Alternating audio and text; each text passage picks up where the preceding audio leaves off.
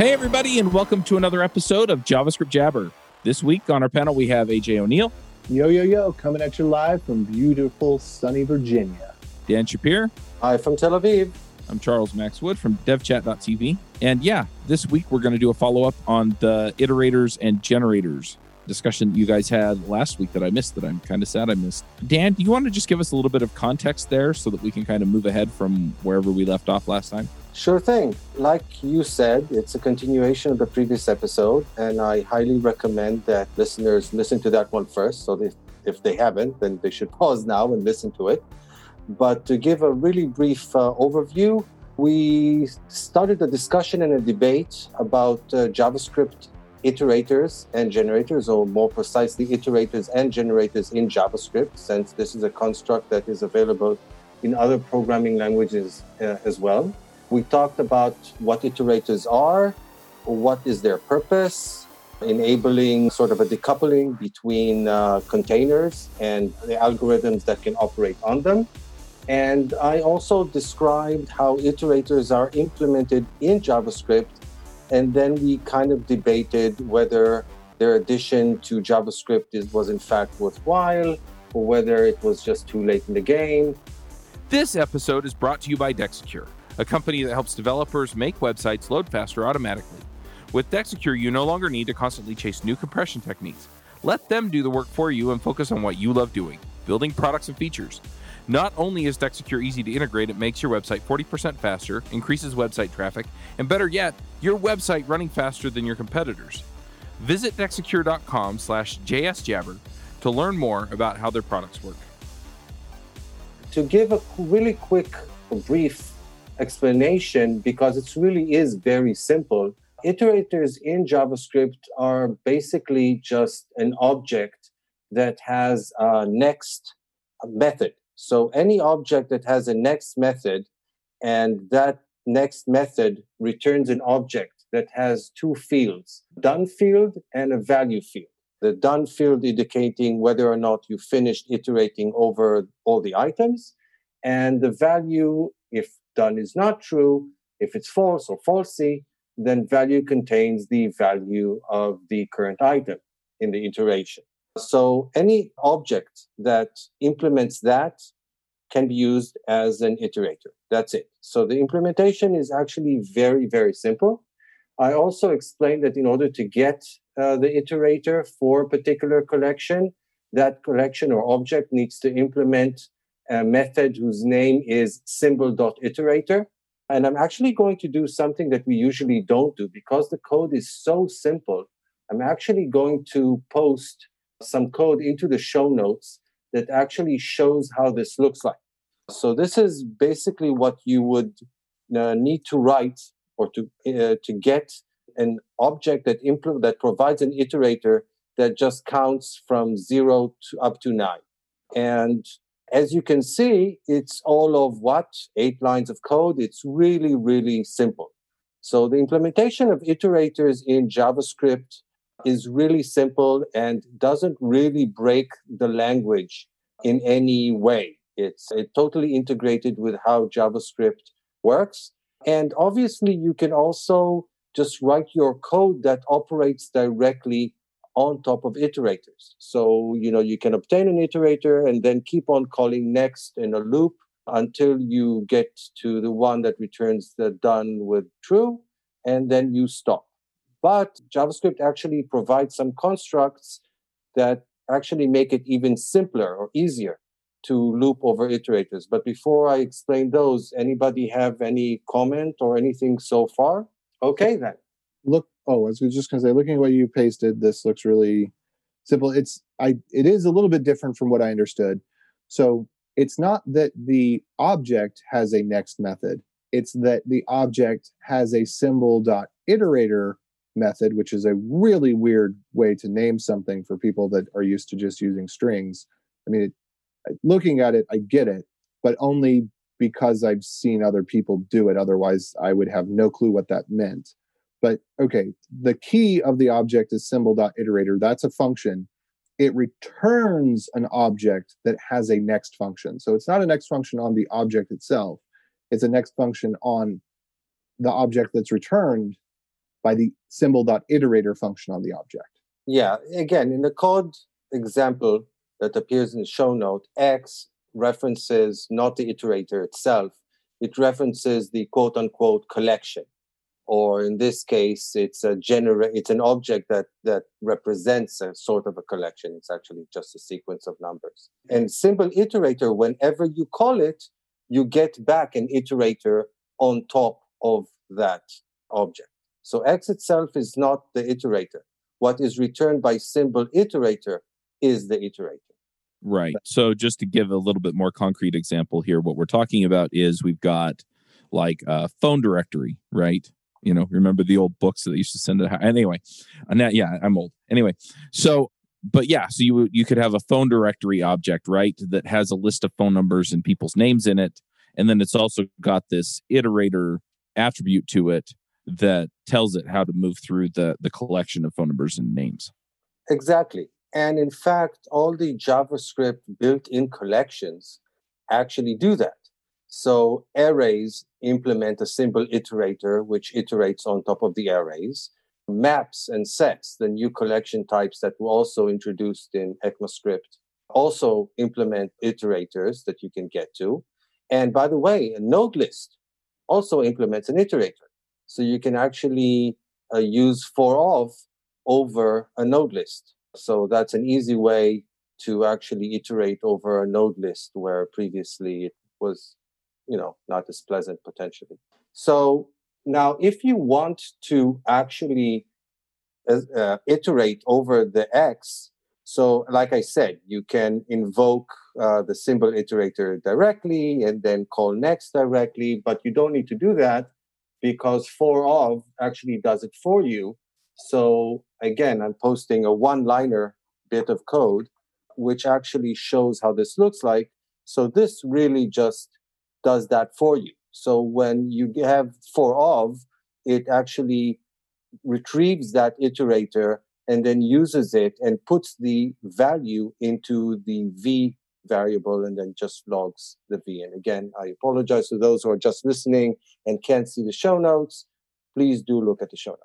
But it's for pull your car over before you do that. Yeah. But it's really, really simple code. You know what? I'll just read it out. It's for open parentheses, const v of x, close parentheses, console log v. And x is the object that has the iterator, and v just gets the values. So it does all the quote unquote heavy lifting of checking the done and getting the value into v and so forth. But it's overall it's just obscuring really simple code. Now, the alternative way to get it all the values of the iterator is to use the spread operator. And you can the spread operator is that new ... operator that also exists as part of ECMAScript. And you can do something like that. You can do a console.log, open parentheses, open square brackets, ... x, close square brackets, close parentheses. So you basically just copied all the elements of that iterator into that array. And then I just logged the array. So it achieves the same effect. And finally, the last thing, and this is the last bit of code for now, the last thing that you can do that I actually neglected to mention in the last episode is that you can actually use the spread operator directly on arguments into a function. So if I just want to log all the items in that collection, all I need to do is just, I don't even need to put it in an array. I can just spread it directly into the argument list, and that just works. So yeah. Anything so far? AJ, are you okay with this code, AJ? Do you approve? Let's not talk about that. Let's move on. I have a question here just to kind of bring some of this home, and that is, I'm looking at this and I'm thinking to myself, and I have some answers in my head, but I'm kind of curious what the conventional wisdom is. Where would I ever use this, right? Because it's one thing to know that JavaScript does this. It's another thing to be sitting here and going, oh, well, I could totally make my life easier by using this right here. So where are people actually using this? So as I explained also in the previous episode, very, very few developers actually implement iterator. But quite a number of people actually use iterators, because whenever you use for of, you're using an iterator. And almost whenever you're using the spread operator, you're using an iterator. So I would say it this way. People who are supposed to, or who should be implementing iterators, are people who are implementing libraries or frameworks or APIs.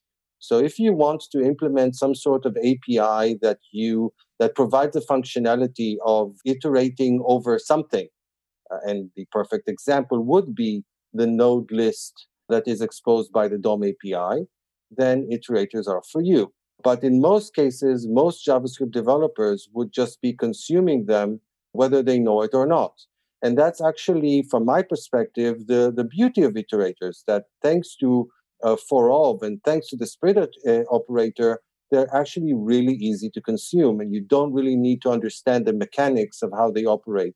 But I always believe that if you should be curious about what you use, but you don't have to know. That makes sense. One other question I'm also thinking about here is, can you set up multiple iterators on the same object? I'm kind of envisioning, like in the phone directory, right? Maybe you have a private list and a public list, right? And so you have an iterator for private and iterator for public, or do you have to create two different objects in order to get two different iterators?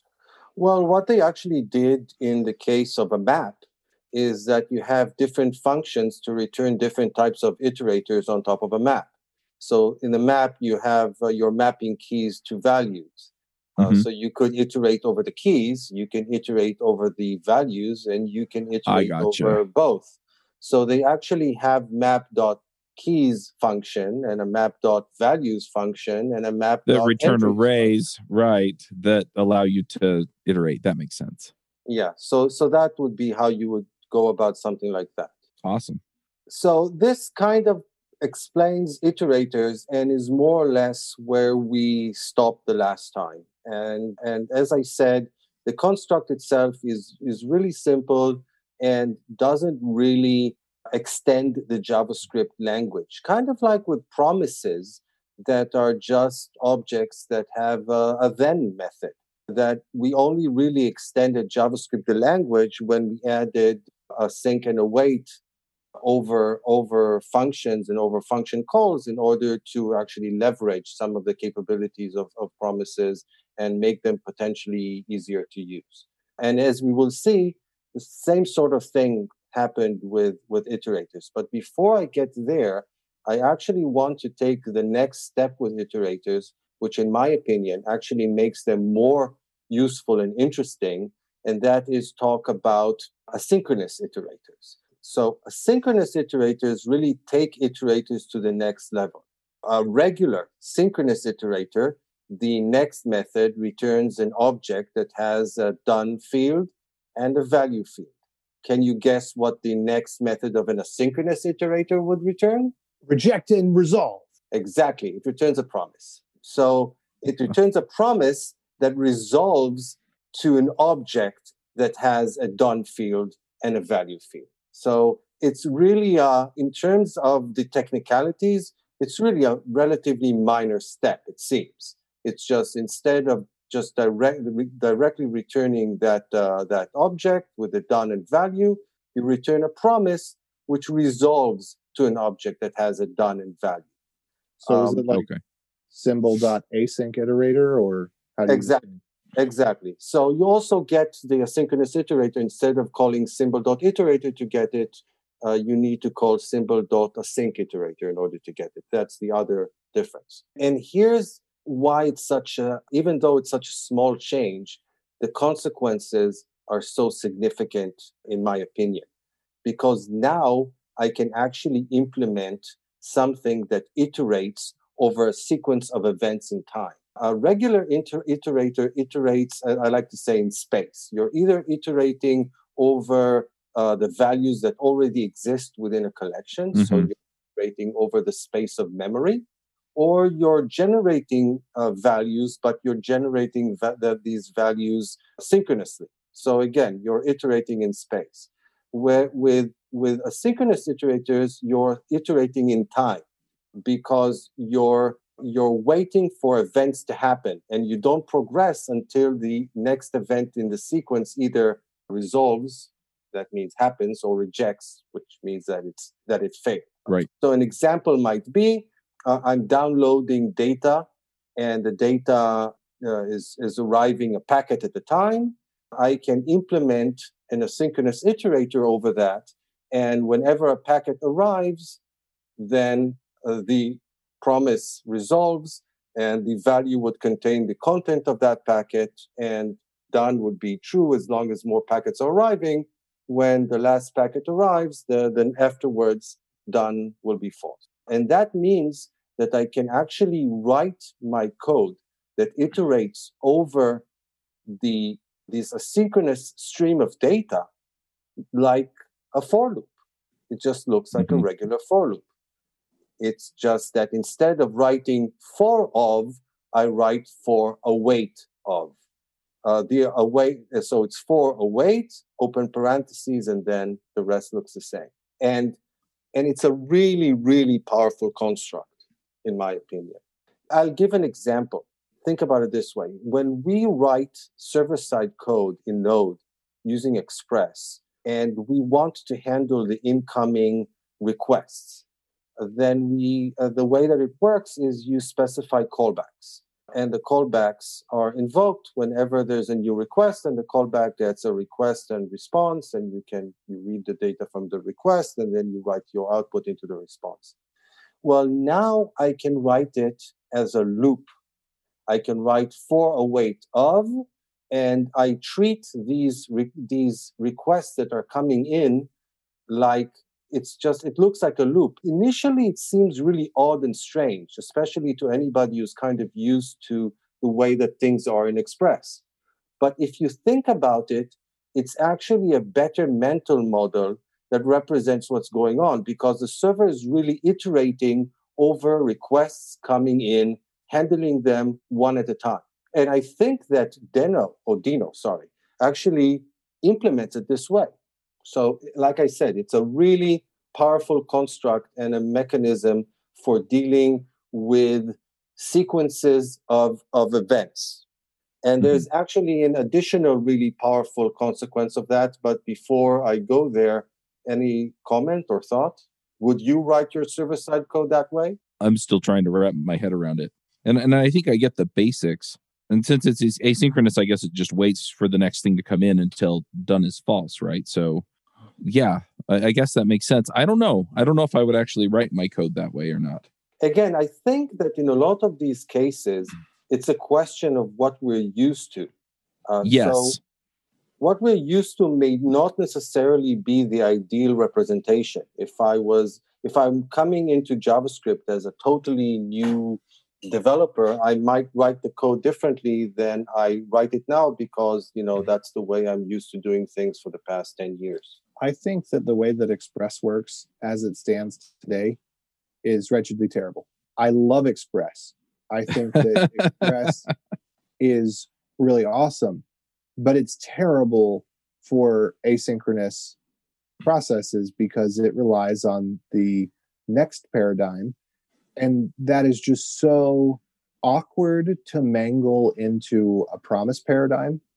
So the promise paradigm didn't exist when Express was created, or it wasn't standardized. There was talk of it, but it wasn't something that, like, if you used what a promise was back then, it would not be compatible with what a promise is today. So I would love to see something that has the simplicity and the cognitive ease of use of Express, but with a simpler and more cognitive, easy to understand method of dealing with asynchrony, like the way that promises give you. And to some extent, if you understand promises, that await async can give you, if you already understand promises.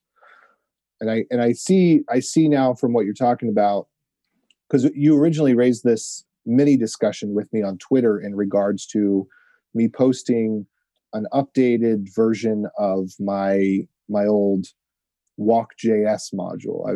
I wrote the first walk module for Node, but I wrote it really, looking back at it, convoluted, because I was trying to use event emitters, because that was what Node was touting. Streams were event emitters, and everything in Node was event emitters, and that was the paradigm. And again, promises weren't around yet, and async wasn't exactly thought about the same way in terms of the way that people were blogging about it and talking about it.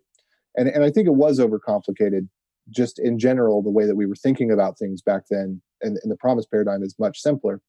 And I could see how, using a for of on an iterator could also produce very elegant code. Although that said, I'm not going to go back and change what I wrote now, because I think it works equivalently well.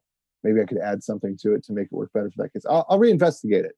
But yeah, I see how this can give convenience. I would also add that, JavaScript is intentionally and inherently a multi-paradigmatic programming language. So some people prefer to use it in a functional style, and then they kind of chain operations together. And some people prefer to use it in an imperative style, and they prefer writing for loops. So the beauty of async await in general, and for await in particular, is that it enables you to write really straightforward imperative code that takes advantage of these underlying functional capabilities, I would say. So for await and async await work the same way, right? And if I remember right, they return a promise. Yeah, the difference is that with await, you just the argument, you do await something, and that's the assumption that the something is a promise, and then you're kind of blocked, quote unquote, right, until that promise either resolves or rejects. With for await, this is kind of what happens in the loop, that each iteration of the loop, the iterator returns a promise, and then you're blocked on that promise.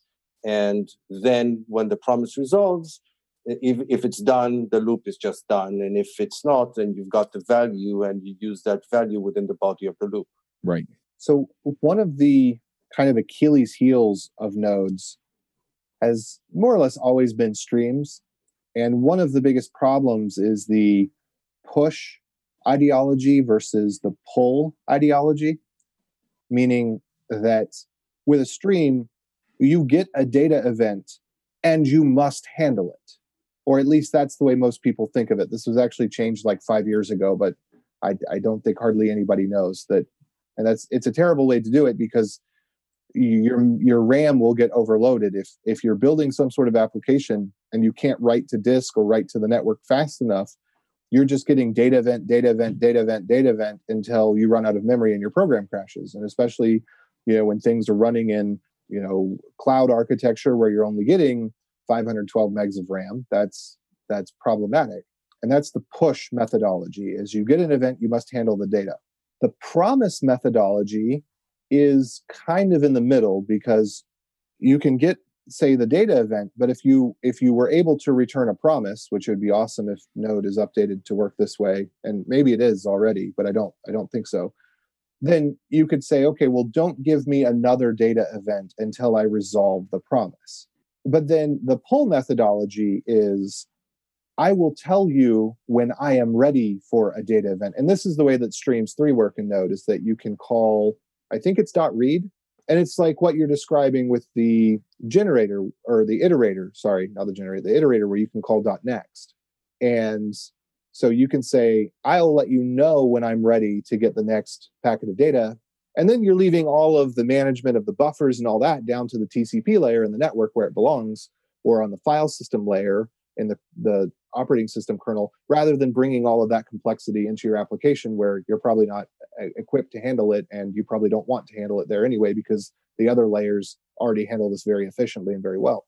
So I could see how, if you're using this iterator pattern for something like network streams, file streams, basically any type of stream, if you use this iterator pattern, you give your end user the flexibility to decide whether they want to have the feeling of a push pattern, but you give them the security, because it's a promise. It can look like a push pattern, but it's not going to overload with data, because you have to resolve before the next piece would come in.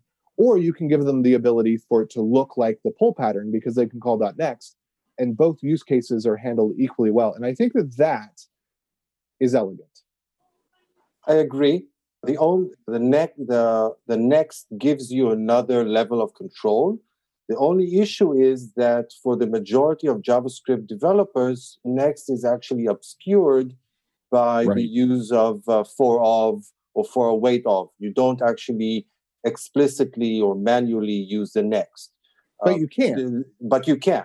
So you could say that if I'm an experienced developer and I want to have greater control, then I would explicitly use the next. There's actually even an additional capability here that I'm not even going to go into because it's beyond the scope of our discussion today. It's like a rabbit hole that you can, literally drown in. But our friend Kyle Simpson, Getify, actually wrote a nice blog about it recently. He's creating a library using it. You can actually pass parameters into next, and then you can create this sort of a two-way data exchange between the code that consumes the iterator and the code that runs within the iterator. But again, I won't actually go there.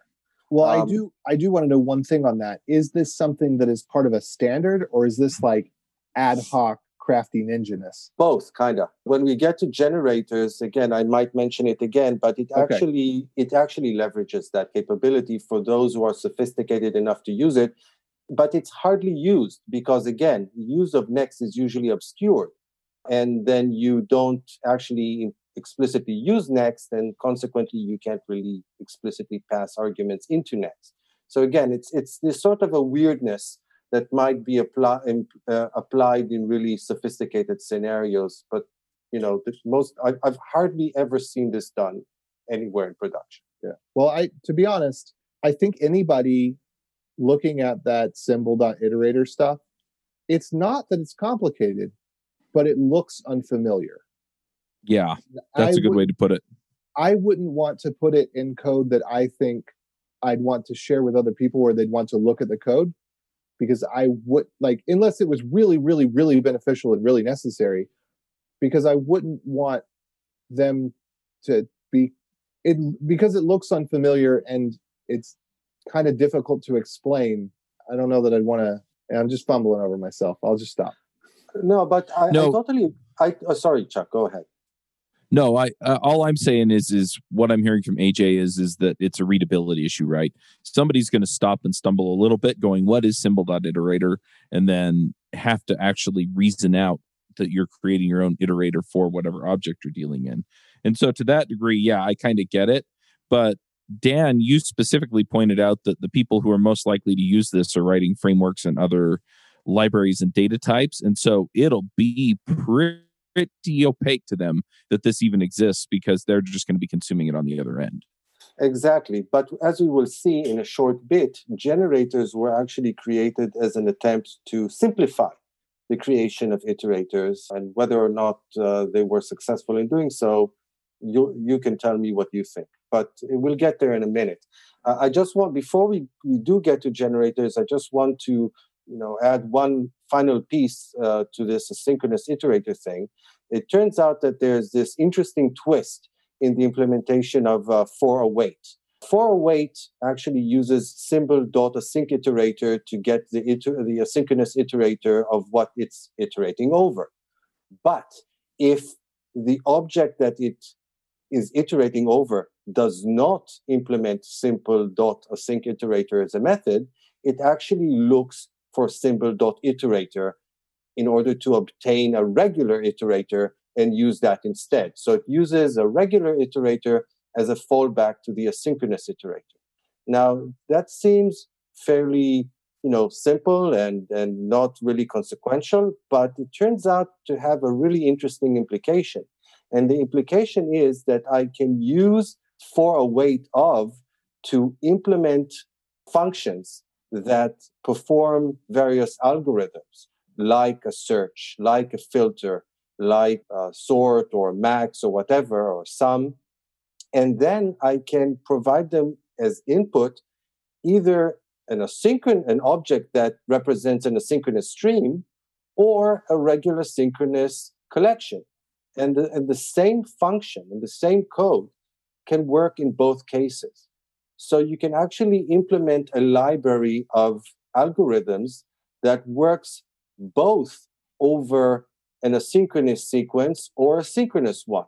I could use the same filter function to filter elements in a collection or to filter events in a stream, which I think is really powerful. And again, a really big missed opportunity on the part of JavaScript that it does not implement or does not provide such a library of algorithms. In fact, I think it's such a missed opportunity that I actually implemented such a library myself and wrote a blog post about it. And again, here's a link for the show notes. And the code for that library is really small. You need to potentially, if you're interested in the implementation details, some of the code is not trivial. And like AJ said, you need to think about it and reason about it because it's unfamiliar. But it's actually very short code. The whole of the library is something like 200 lines of code. And I provide a filter and a map and a flat and whatnot, and they can all work both on collections like arrays and on data streams, which again, I think is a really powerful abstraction. I like that. It also, like you said, if you can do it in a few hundred lines of code, it really does make it so that I guess it tells me that it is rather approachable if I take the time to understand it, but it's also easy enough to abstract to somebody who doesn't need to understand it. Exactly. And the performance overhead is really low because it's such a small download, for example, if it's, let's say, browser side. And that more or less concludes the portion on iterators. So now that we can move over to generators. And generators are about implementing iterators. Now, as we've seen, the code to actually implement iterators is actually fairly small and straightforward. But the people who created or added this into JavaScript actually thought that it's potentially still a bit too complicated for most. If you look at the code example that I gave, you need to make sure that you put the counter in the right place. If you put it too low in the nesting of scopes, then you'll get the same value 0 for every iteration. If you put it too high, then you can potentially share the same counter between multiple iterator instances. There are a lot of ways in which you can actually make mistakes in this code. And it's kind of nested. You've got an object and a method within the object and an object within the method and another method within the object. So it's not as potentially as nice as it might be. So they were looking for a way in order to simplify the creation of iterators. And the solution that they came up with are generators. Generators look like functions. They use the function keyword, but then they have this asterisk at the end of the function. Now, I can't say that I'm in love with the syntax because I'm not. It's like, this is a function, sort of. I'm putting an asterisk on it because it's not quite a function. And then it's interesting. So for the ECMAScript functions that don't have the keyword function, is it just an asterisk? Just asterisk and that's it? That's your function? To be honest, I think there's a way to do it with the arrow, but I don't remember the syntax off the top of my head, and I don't think I've ever actually done it. It's probably doable, but I don't remember what the syntax weirdness is in that case. Or maybe it's not doable. I don't recall. Anyway, and again, I'm going to post the last bit of code for the show notes, which is how the generator would look for the exact same example that I gave as using the manual implementation. So it would look something like that. It's basically function with an asterisk, and then I just implement a for loop inside of it, and I do a yield. A yield is a new keyword that you use to emit values out of the generator. It's kind of like the introduction of the await keyword. And like you can only use await within functions that are defined as asynchronous, you can't use await within a function that isn't asynchronous, that doesn't have the async keyword. Likewise, you can only use a yield within generators You cannot use yield within a regular JavaScript function. Now, here the weirdness begins, because if you... I love the way you put that. Yeah, if it wasn't weird enough, here the weirdness really begins, because if you invoke the function G, it doesn't actually run the code that you have in G. The code does not execute at all. So if I do G, the generator that I gave the code sample to is called, I just gave it the name G. But if I could do a G function call, you would expect the code in G to run, but that's not what happens. Instead, you immediately get back an object, and that object provides an iterator. So you get back an object kind of similar to the object that I manually created and put into X in the previous code example. So you might ask yourself, when does the code in G actually run? And the answer is that it runs the first time you call next on an iterator. And it runs until it reaches yield. And then it takes the value that was yielded and provides it through the next. So it's the value that you get in the done value pair. That's the value that gets put into value. Weirdness. Yeah, that's interesting. Now this was to simplify iterators, you said? Well, look. Thank you. Well, look at I was thinking it. Well, look at the code of the generator itself. I mean, once you get over that weird yield keyword, it's fairly straightforward. Yeah, that's well. You're right in that sense, but again, and this is back to what AJ was saying before when we were talking about iterators for a minute, and some of the stuff there with symbol.iterator. This is something where if you know that this is a generator and you know that that's how this works, and you've done it enough to where you kind of have internalized it, then it's not weird. But otherwise, it looks like something that it is not. And so it makes it, you're going to have to stop and kind of squint at it for a minute, especially if you run the code and you're not getting back what you think you're going to get back. Look, if I could have redesigned JavaScript from scratch, I'd either do a gen space function like they did with the async function, or I'll just drop the function keyword altogether and just use the generator keyword or something like that. Yeah. I'm with you there. But this is what they did. So it's function asterisk or function star, call it whatever. Now, here's the other interesting thing. Like I said, you run until yield, and the value provided via yield is then returned from the iterator. But the function, the generator, is kind of stuck at that point. It didn't complete. It's not done, because when you call next again, it resumes right after that yield and continues to run until the next yield. So that sequence of code runs until it blocks, then resumes and continues to run until it blocks. And what does that sound to you like?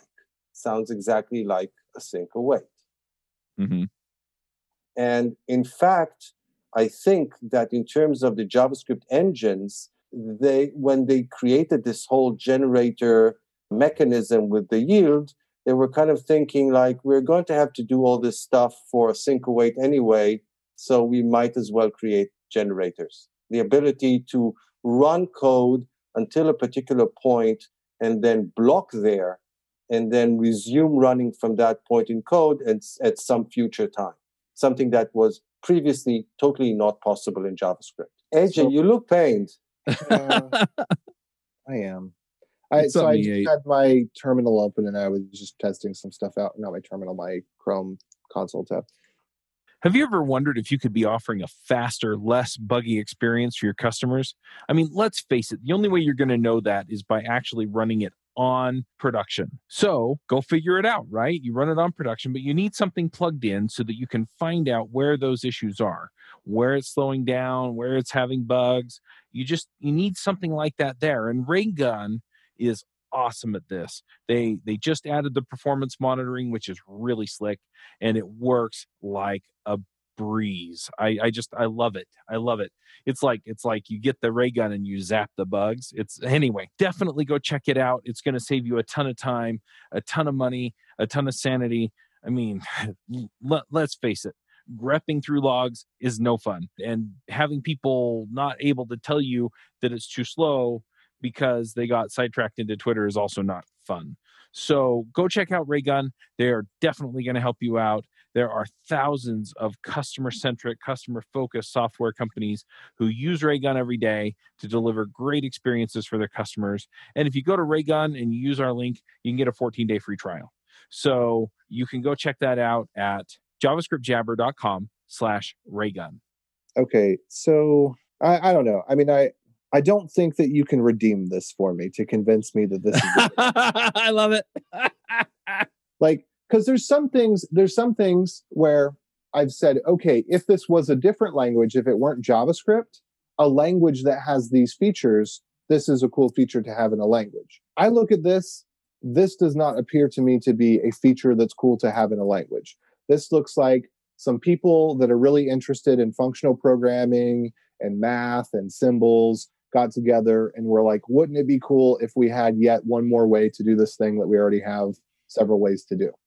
And so I have seen this once or twice. Like there was some frameworks that came after Express. I think Koa was one, and I feel like there was another one that they were based on like a generator pattern or a promise pattern or something like that. I think the generator pattern came first. And I think I'd seen this around then, but I don't know if I've seen anybody use code like this. And honestly, to me, it's a lot easier, I would think, to just explain to somebody, okay, symbol.iterator is a new type of primitive in the way that a string is a primitive and a number is a primitive, a symbol is a primitive. And the symbol.iterator primitive is the value of itself. So the same way that the value of the string iterator is iterator, the value of symbol.iterator is symbol.iterator. That's a little confusing, but if you can get beyond that, the key is allowed to be a string or it's allowed to be a symbol, and symbol.iterator is a valid key. I don't think I explained that as simply as I could. If I sat down and thought about it, I could maybe eke out an explanation that like in 1 minute, someone could understand what a symbol is. But with this, I just feel like this is a bridge too far. It's so much easier to say, here's how to use symbol.iterator than it is to say, well, here's how to use function star with yield, especially in the world where no one uses functions anymore. I mean, like I classify ECMAScript as an entirely different language. None of the syntax is the same. You need an entirely different parser. None of the bits of the original JavaScript parser other than a equals 2, that the variable assignment, none of the rest of it is even the same parser. So it's a completely different language. So let's give it that. This right here, now I can't use the ECMAScript syntax. I have to use a Quasimodo version of the ECMAScript 5, or what I call vanilla JavaScript syntax. So now you're in no man's land because it's not vanilla JavaScript and it's not ECMAScript. Let me put it differently then.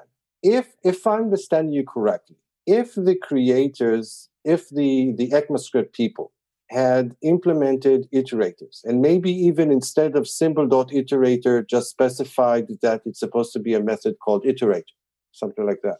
And like you have a next, which is just a name, they could have specified that instead of writing symbol.iterator, it just be called the string iterator, whatever. If they had done that and implemented iterators over collection, and you would have to write them the long way, quote unquote, or the explicit way, and they never created generators, you would have been fine with it. Yeah, and your library example, I think, is absolutely perfect. Having a collection of functions that can work that work over a collection and specifying into a standard, we have a way that all collections should work in JavaScript. That is perfect. That wouldn't have required a change to the language. Earlier, you said that iterators don't require a change to the language. They do. They required you to have symbols.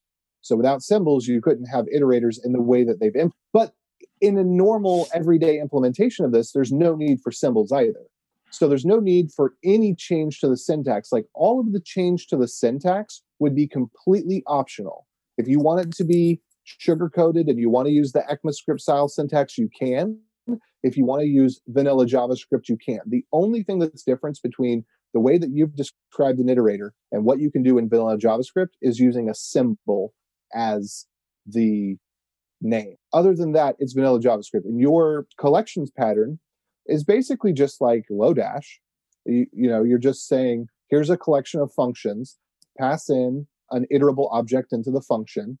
And then instead of doing like Lodash does, where there's like a bunch of these little one-line utilities that you have to go through 10 of them to figure out what is actually being done and how it's iterating over the object, you would have a standard way of knowing this is how it iterates over an object if that object has iterate function and a next function. And this is essentially what was done in C++, by the way, when iterators were added into C++. The language itself was not extended in any way in order to support the iterators. They just created, an agreed upon interface, let's call it, that everybody used. So they didn't extend the language. And I tend to agree with you there. I think that I don't know if, I'm less extreme about extending the language than you are.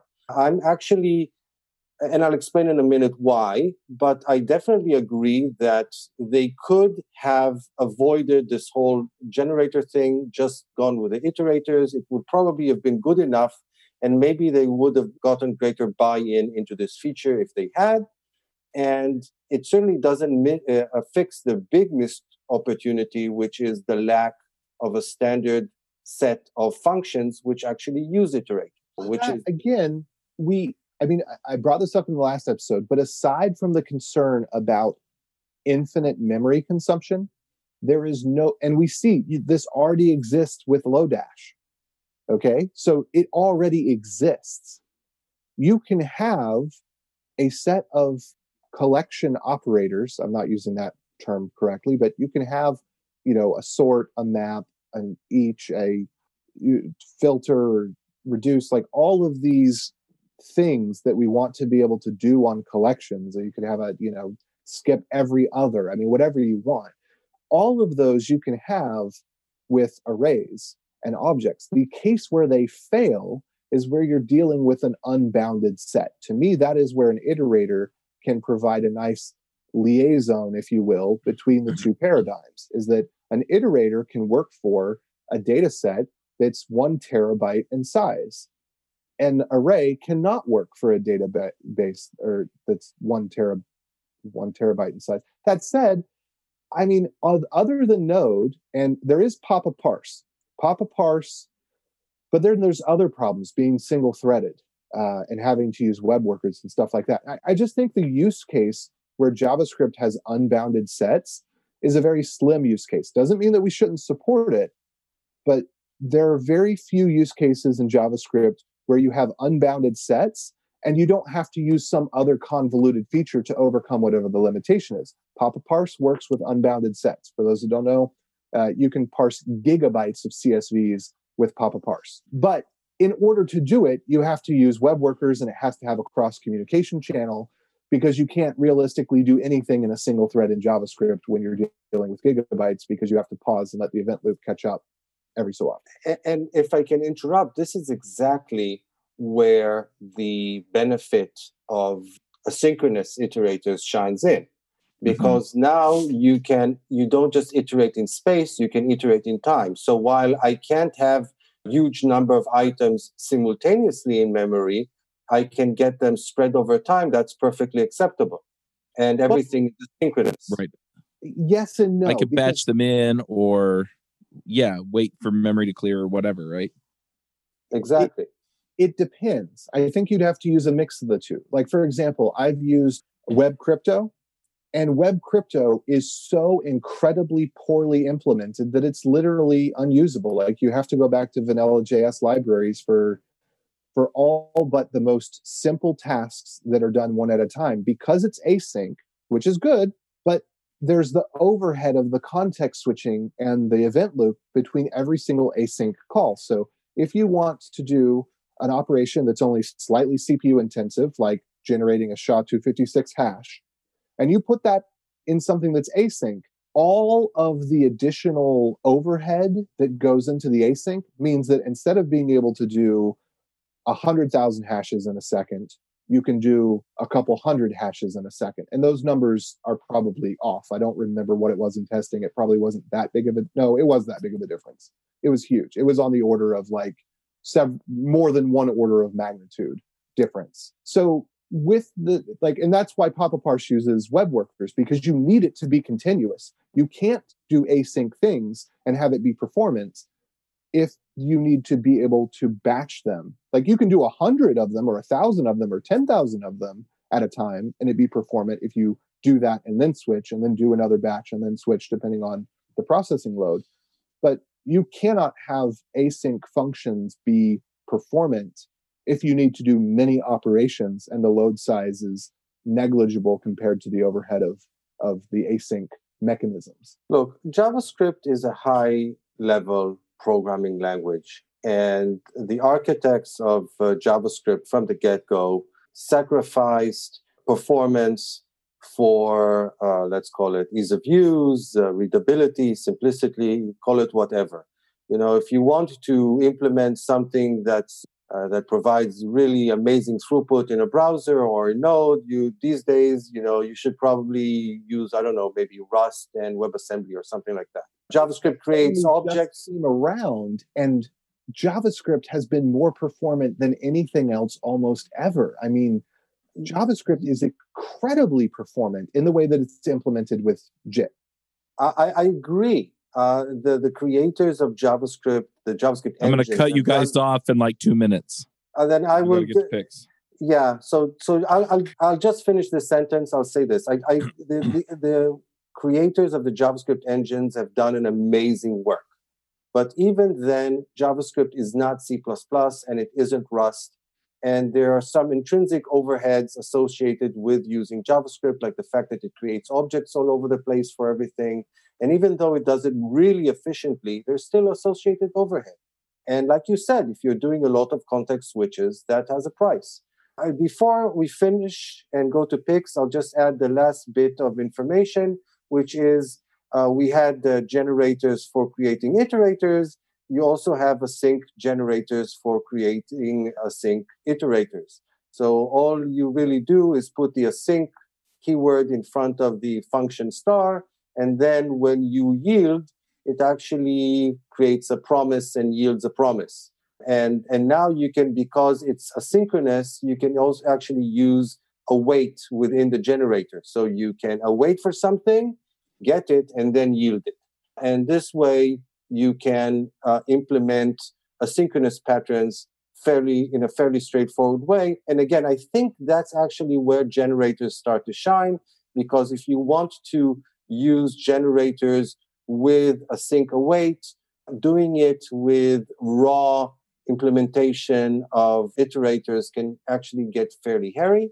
And like I also said before, I think that the people that introduced yield into JavaScript kind of made the assumption that we're going to be introducing async await anyway.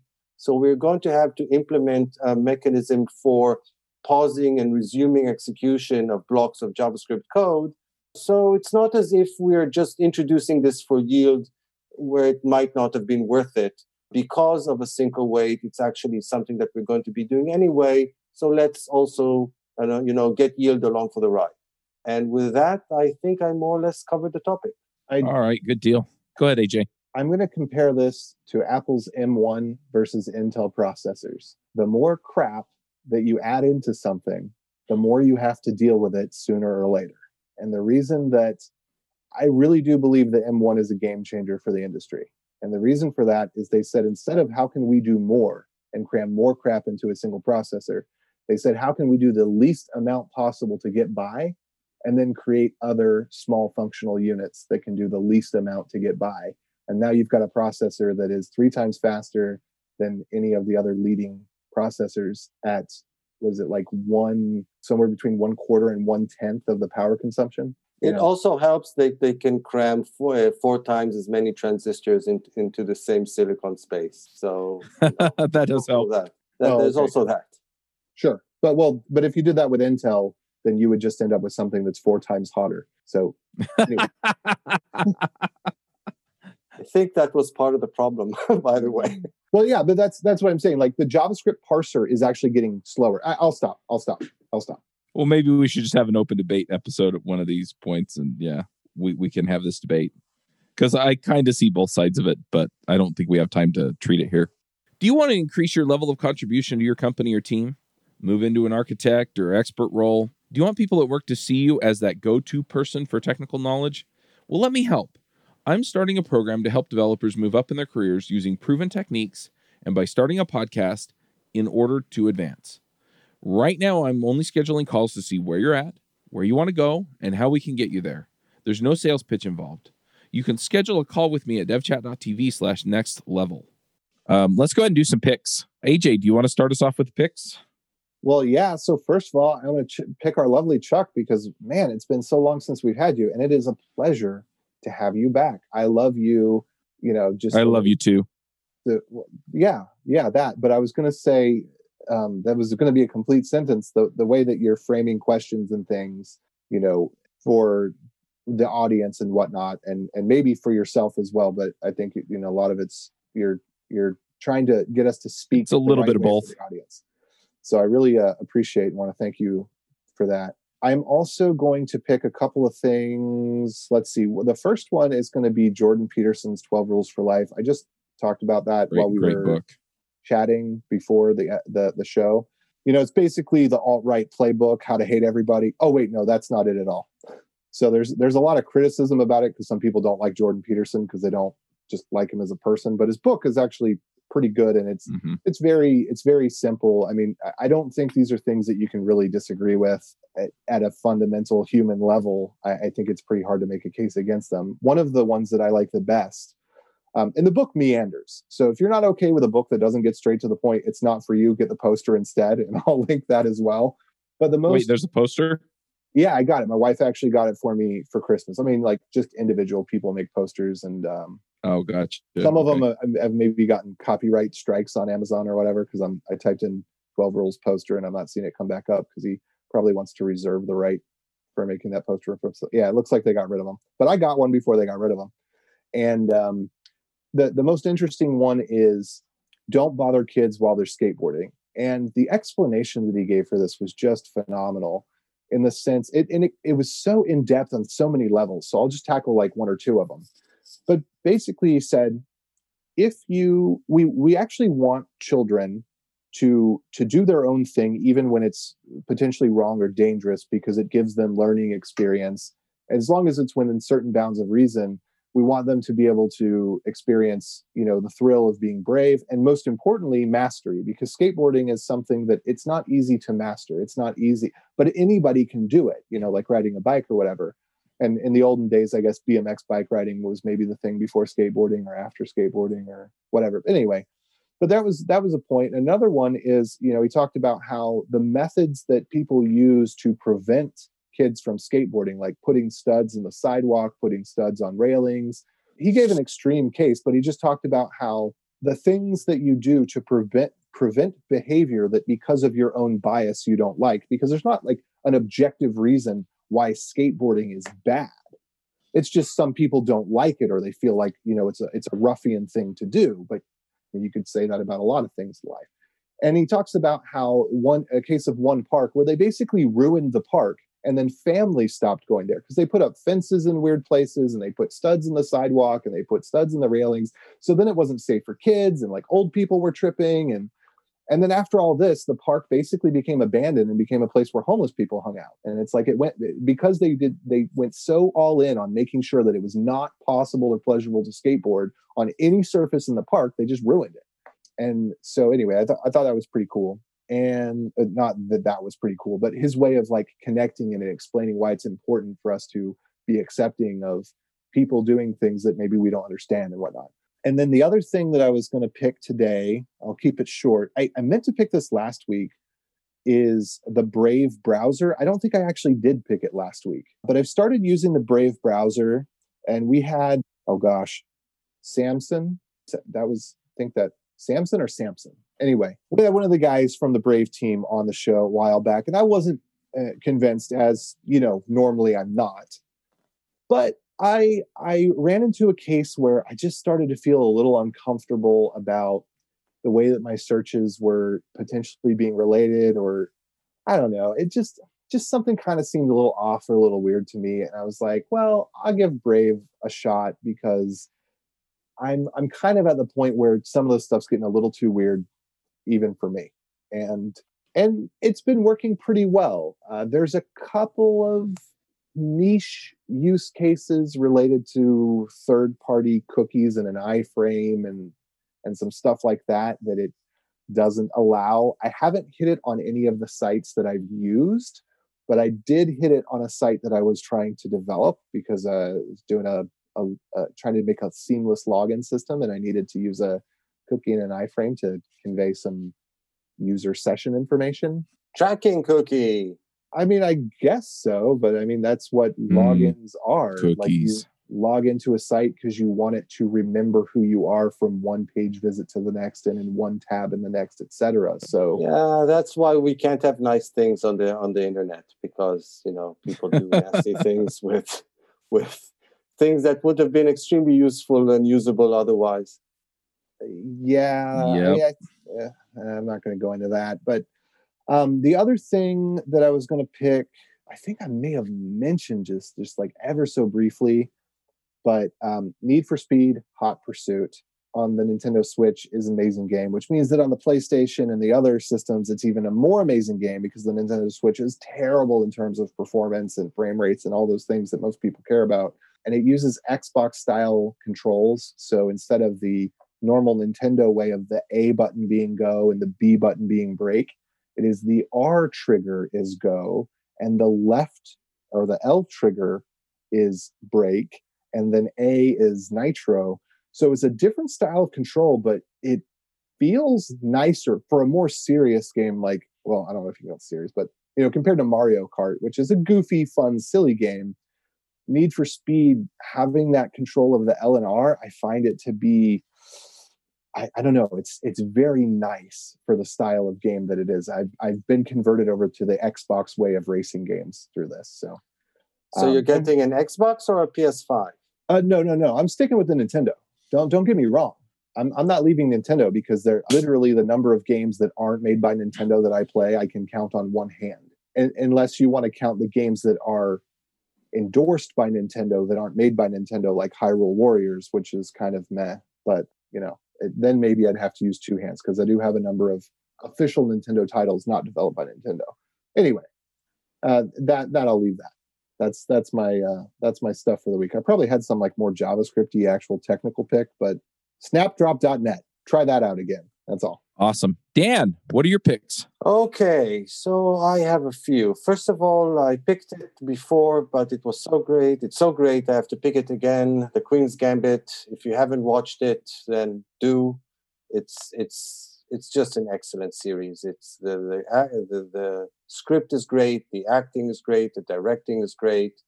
It's a limited series, which means it's just these episodes and it's over. And that's also part of its appeal, because it's a whole and complete story and there's no need to go beyond the story. If you haven't watched it, I highly recommend it. So that's on Netflix, right? Yes, exactly. By the way, I have to say something.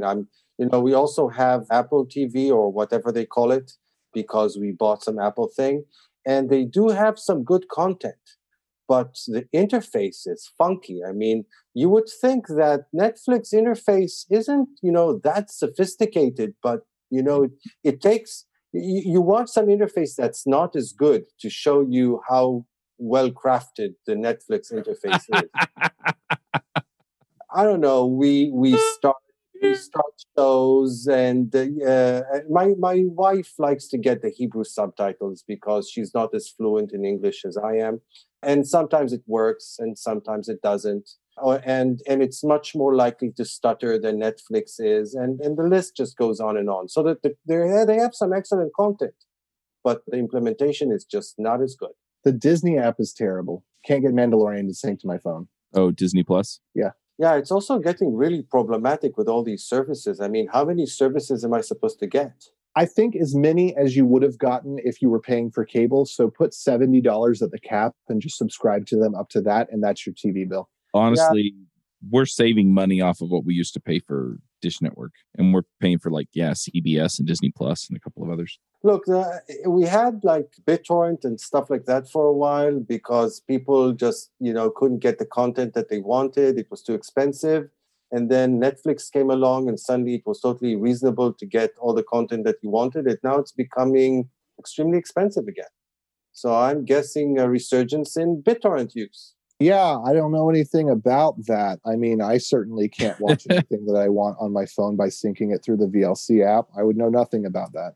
Exactly. I've never ever used BitTorrent either. Not me. That would be horrible. Anyway. Oh yeah, and my final pick. This just came along more or less as we were doing the show. So I literally have no idea how good this is, but it looks really interesting. It's something called Auto Web Perf. It's something, tool, service, whatever, created by Google that, let me just read it out. WebPerf is a modular tool that enables automatic gathering of performance data from multiple sources.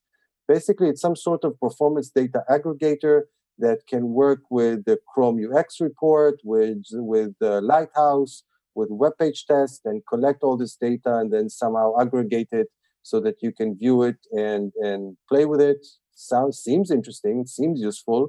Hopefully it actually is. So I posted a link to that as well.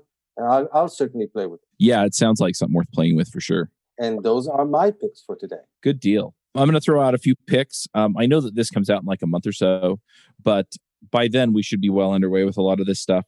So over the last few weeks, I'm just going to kind of explain a little bit of what I've kind of been working with and going through. And I kind of went through a period of not really knowing what I wanted to do or what kind of contributions I wanted to make out there to the world. And then I realized that I really do love helping developers, but I want to help developers level up. I want, and not just level up in sort of the, hey, get better at blah, blah, blah, right? But specifically, we don't just do development just to write code, right? We're not in this just for the sake of writing code. I mean, it's definitely awesome that something that I love to do is something that I can get paid to do, if that makes sense. But at the end of the day, I have all of these other things that I want to do with my life. And so my programming career is just something that will facilitate some of that and is also something that I can invest in along the way for other types of fulfillment, right? So the number of people that we're able to help with the podcast, right, adds to my fulfillment. But also hanging out with my kids and doing things with them, right? I'm launching 4 more shows, and it's because I'm launching one with my 15-year-old, one with my 13-year-old, one with my 11-year-old, and one with my 9-year-old, right? And we're not talking about code. We're talking about other stuff. In fact, my 15-year-old, we're doing a YouTube channel, and we're just going to be playing video games, right? So he talks incessantly about a game called Undertale. And so we are going to be playing Undertale on YouTube every week, right? I'm sorry if that's not your thing. Don't. Yeah. Oh, he plays that music all the time too. It drives my wife insane. But anyway, so you're going to be one of those YouTube gamers that has 1 trillion followers and makes a ton load of cash from just playing games? He will be. It's his channel. And I'm going to be teaching him, essentially, okay, here's how we build a channel. Here's how we monetize a channel. Here's how, right? And so I'm going to be working through that with them. But a few things that I'm going to put out there just so people know how I plan to help you all. Sorry for the tangent. Is I'm really going to be focused on, and I'm going to be reviving the show called The DevRev, which I kind of halfway started, but I didn't really know what I wanted it to be. It's going to be focused on helping people become the top 5% of developers in the field that contribute to the community, contribute code, that contribute to their teams, and do that in a meaningful way, but also that build careers that support the other aspects of lifestyle that you want, right? And I don't know if that's traveling the world. I don't know if that's being a beach bum when you're not at work. I mean, I don't care, right? But ultimately, it's okay. How do you make the kind of money and the kind of impact that are going to fulfill you? So, and I'm refocusing a lot of the shows too, so that we can make sure we're covering topics that help you with that, right? So JavaScript Jabber, we're going to make sure, and I feel like this episode was kind of right in that vein, right? It's something that you understand. It's going to get you ahead. It's going to move you up the ladder. That even if you don't ever write your own iterator, you kind of understand how they work now, right? And so when your team runs into some funky snag, you can go, okay, let me go look at this. And you know what you're looking at when you look at the iterator, right? And I'm kind of in that same position at my full-time job where I'm sort of the resident Rails expert because I've been doing it for 15 years. And right? So they ask me a question, and half the time I don't even have to think. I can just tell them what the answer is. And it's not because I'm so smart, it's because I have put in the time and the effort to learn it. And so I'm working to accelerate people in that way. So I really have plans to build this out into a collection of things that will help you do that, both in JavaScript and the technical skills, but also in your career skills and things like that. And I'm also planning on putting together some stuff for manage, if you want to do the management track, if you want to do the influencer track where you're doing a podcast or YouTube or screencasts or whatever, right? But help people make that, or being a speaker at conferences, because I feel like a lot of people don't understand that they can do that. And I really want to open up those opportunities too and help you go from kind of the 5% developers that are the key people wherever you're at to the 1% people who are the key people in the community. And I feel like if we do that, we can have a really, really positive influence on the community.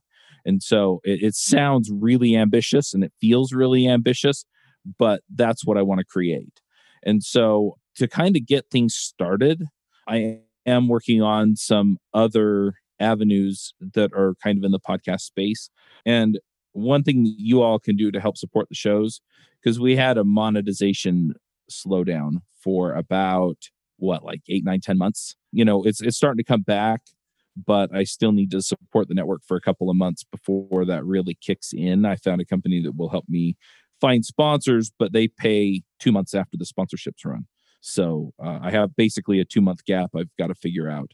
So what we're going to do is we're going to put together a JavaScript Jabber premium. And all that is you sign up and then you get the episodes without the sponsorship messages in it. I may talk to the hosts and see if we want to add other stuff to that. But for right now, that's what it is. It'll be $5 a month. And mostly it's just kind of a, hey, thank you for people who want to support the show. But keep an eye out, because I am going to be putting together other things. I'm working on putting together a discourse forum for JavaScript folks. We can discuss all this stuff, and I'm planning on putting extra content in there. Honestly, seriously looking at actually doing some form of an exclusive podcast just for people in the forum, right? And so we'll just drop it into the forum, and if you want to play it, you have to sign into the forum and press play, right? But then we can have a conversation about whatever the topic is, and it'll be a real short episode. But that'll help you level up on a regular basis, right? And then there are certain things that I see these people that kind of get to the higher levels of contribution doing that a lot of people don't think they can do or aren't willing to do. And so I'm going to be talking a lot about that, and I'll be doing that on the DevRev. But yeah, I'm really fired up about this. I'm super excited to get it together. And so essentially what I'm picking is the DevRev. There's some stuff at mostvaluable.dev that I'm also going to be putting out there. And yeah, we're just going to knock it out of the park. But if you want to be leveling up, whether you're a junior person and trying to kind of get to that higher level of contribution on your team, or you're a senior person who's kind of at the top of your game and you're like, okay, where do I go from here? And so we can start talking about management or influencer, or I had another track that I was also looking at, but I can't remember. But yeah, so we'll work through that and we'll get all the people involved so we can get you there. And then from there, then we can talk about how this plays into other aspects of, kind of where your life journey goes from there. So that's a lot of the focus. So yeah, so the big one is the devrev.com. And then mostvaluable.dev. And then I'm also just going to shout out, because people might be interested in gear. So for the YouTube channel, I have a Camlink 4K that I got mostly to make courses with. But it turns out that it takes an HDMI input, so you can plug a Nintendo Switch into it. And that's how we're streaming the Nintendo stuff to the YouTube. And then it actually goes into the computer, and then we've also got just the microphones hooked up to the computer. And so we're just going to talk our way through playing Undertale. And so I've got all my audio equipment in here as well. But boy, I've never seen a 15-year-old so excited to do anything in my whole life. So anyway, that's kind of what I'm working through. I'm also documenting all the processes for all the podcast stuff, podcast playbooks. You can go check that out at podcastplaybook.co.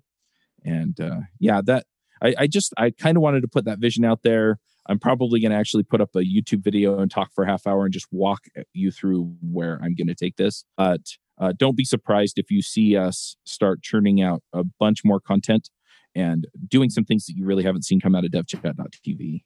I just wanted to add that if you can get your 15-year-old son to be excited about doing some joint activity with you, beyond anything else, that's already worth it. Well, it's funny because you mentioned that, and like I sat down with my 9-year-old and we recorded the first episode of his Star Wars podcast, right? And what's funny is we're talking about a movie, right? Or they've got cartoons, they've got Mandalorian. I think we're going to actually go and talk about Mandalorian more heavily. But anyway, what's interesting is we sit down and we start talking about it. And I don't know, I'm going to throw another pick out. It's the Hero with 1,000 Faces.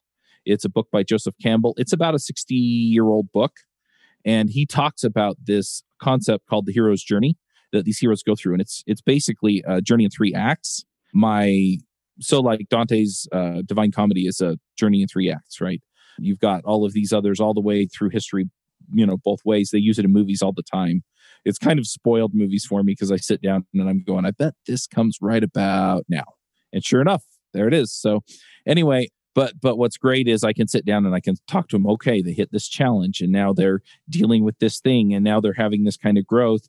And then we relate it back to real life. And I get to have real life conversations with my kids because Star Wars, which is really cool. So anyway, those are my picks. I know I was kind of all over the place. Keep an eye out for that video as well, I guess. I'll put it on the DevRev probably as episode 1, even though those episodes are probably going to be like 15 minutes, not 30 or 45 minutes. But yeah, that's where we're going with this. I'm going to be working out my full vision on this on my whiteboard probably this afternoon or tomorrow. But I've got some really big plans, and I don't see any reason why this can't just be a major force for good within the tech community. And that's kind of where I'd like to take it. So anyway. Sounds good. One note on that, Chuck, because you mentioned the Cam Link, I have to mention the Flint 4KP because it's way easier to use and rock solid reliable and not so pricey. Oh, okay. Fair enough. We'll put links to both in there and then people can go look and see which one they think they want. But I don't know about anything about that one. I just know that the Cam Link works for me. So I'm going to ask you one question about, do you have to still install the drivers with it, or is the new version like you can just plug it in and it works? I think I had to install drivers for it. I'm on a Mac. I don't remember. I've had it for a couple of years. Oh, okay. Well then, all right. But anyway, all of that sounds really good. Sorry to jump in with that technical note. It's all good. Those were so expensive, especially during the pandemic. Like the price of those skyrocketed. And there's this, like I bought literally 4 of these things and tried each one, and then found that this one was the best bang for buck. Like a lot of the cheap ones, like you plug them in, half the time they work, you got to unplug it, plug it back in, unplug it, plug it back in. The audio doesn't work, unplug it, plug it back in. I didn't try that one because it was like $400 or something amazingly ridiculous at the time. But this one, you're such a techie. Yeah. Well, I mean, if it's easier and cheaper, yeah, go get that one for sure. All right. Well, I'm going to go ahead and wrap us up. Thanks, guys. This was really terrific. Yeah. We had probably the longest picks we've ever had, too. Yeah. And I think we also had the first time, at least since I've been on the show, where we actually have real code in the show notes. So we'll see how that goes. Yeah. It's going to be epic. Yeah. Epic. All right, folks. Max out. Bye. Bandwidth for this segment is provided by CacheFly, the world's fastest CDN. Deliver your content fast with CacheFly. Visit CACHEFLY.com to learn more.